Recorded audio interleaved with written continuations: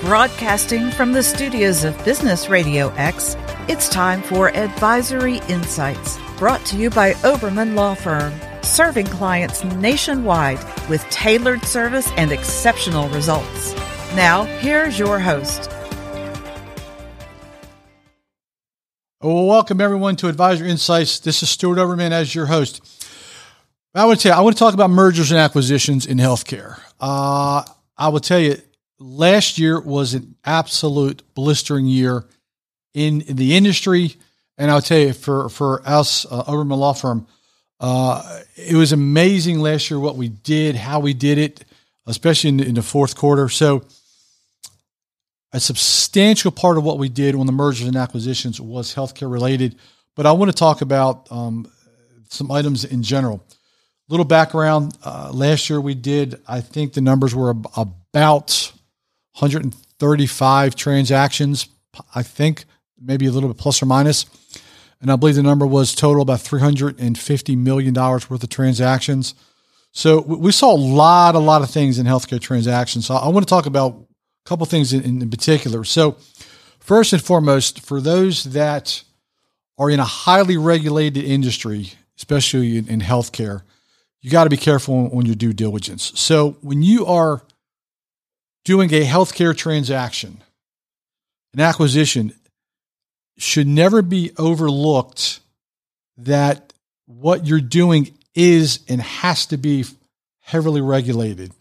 So one of the things that we look for is we want our buyers to sift through sellers' records to ensure that that seller is in compliance with state and federal law, especially on the reps and warranties. That's a whole nother topic we may cover for another day. But if you are in a healthcare related transaction and you are the buyer, I cannot stress enough on your due diligence.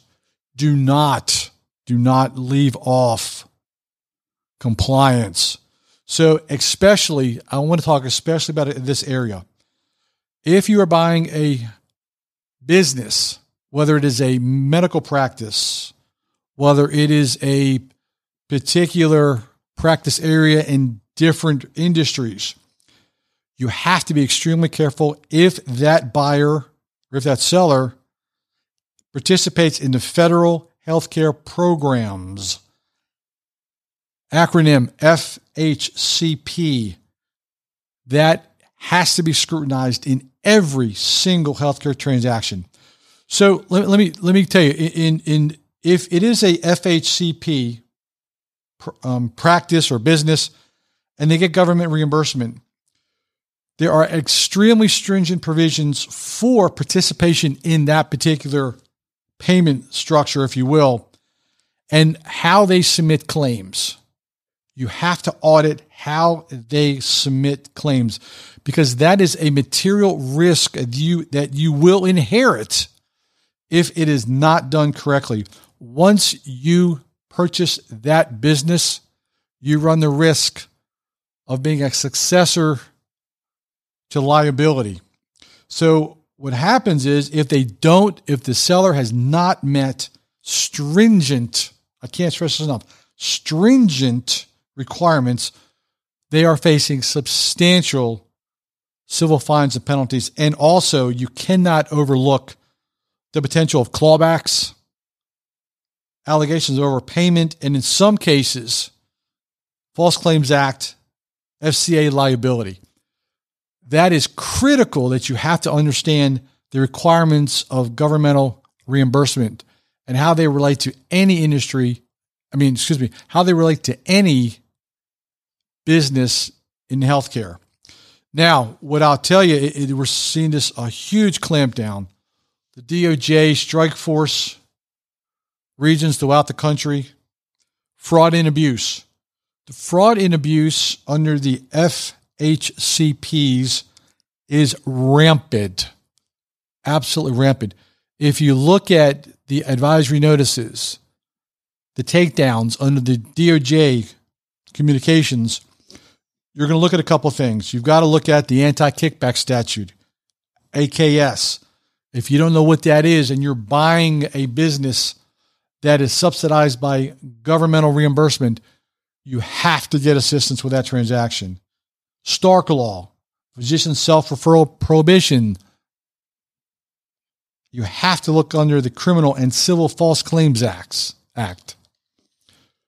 Those under fraud and abuse will take you down financially quickly if you purchase a particular healthcare business and you're not fully aware of this. One thing that we see a lot is overlooked is licensures. So depending on what business you are purchasing, every healthcare business requires a certain licensure, no matter what it is. In some cases, they're very specific. They could be generic. You have to do your due diligence under the licensure requirements in healthcare transactions. Because if you purchase a business and then you overlook the proper licenses, you are looking at potential disaster on a very, very expensive investment. So those are a couple of things. Again, I can probably speak with 3 hours on regarding governmental reimbursement, FCH, CP programs, fraud and abuse. The Anti-Kickback Statute is a 3-hour lecture in and of itself. Stark is a whole different world. That's another, you could easily talk an hour or 2 hours on Stark, not even hit, half the topics. But I would strongly encourage you to know exactly what the False Claims Acts are and how they relate to you in the transaction. So, folks, that's a very, very short summary of a very complex matter. If you have a healthcare transaction, it does not have to be a large hospital. It could be a dermatology practice, dental practice, healthcare practice. It doesn't matter. Anything that is regulated by the government in healthcare, especially if they take federal healthcare program subsidies, reimbursements, critical, folks. Folks, that's a very, very short topic for a long, long conversation. I want to welcome and thank you for joining Advisor Insights. Stuart Oberman here. Please feel free to give us a call at 770-886-2400. Again, 770-886-2400. Or feel free to reach out, email Stuart, S-T-U-A-R-T, at obermanlaw.com. Folks, thanks for joining us again. We appreciate you joining us and have a fantastic day. Thank you for joining us on Advisory Insights. This show is brought to you by Oberman Law Firm, a business-centric law firm representing local, regional, and national clients in a wide range of practice areas, including healthcare, mergers and acquisitions, corporate transactions, and regulatory compliance.